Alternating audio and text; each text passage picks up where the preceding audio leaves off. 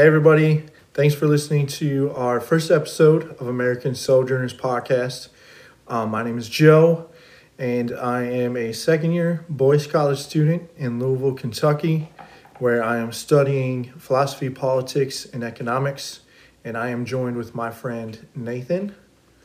My name is Nathan Alfara. I am a second year student also at Boyce College, where I am studying global business administration.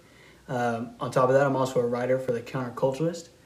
And me and my buddy Joe, we sit and we have conversations about various topics like religion and culture and America. And we decided that maybe we should do a podcast, and hopefully we'll be applying scripture to topics that the church is dealing with and engaging with.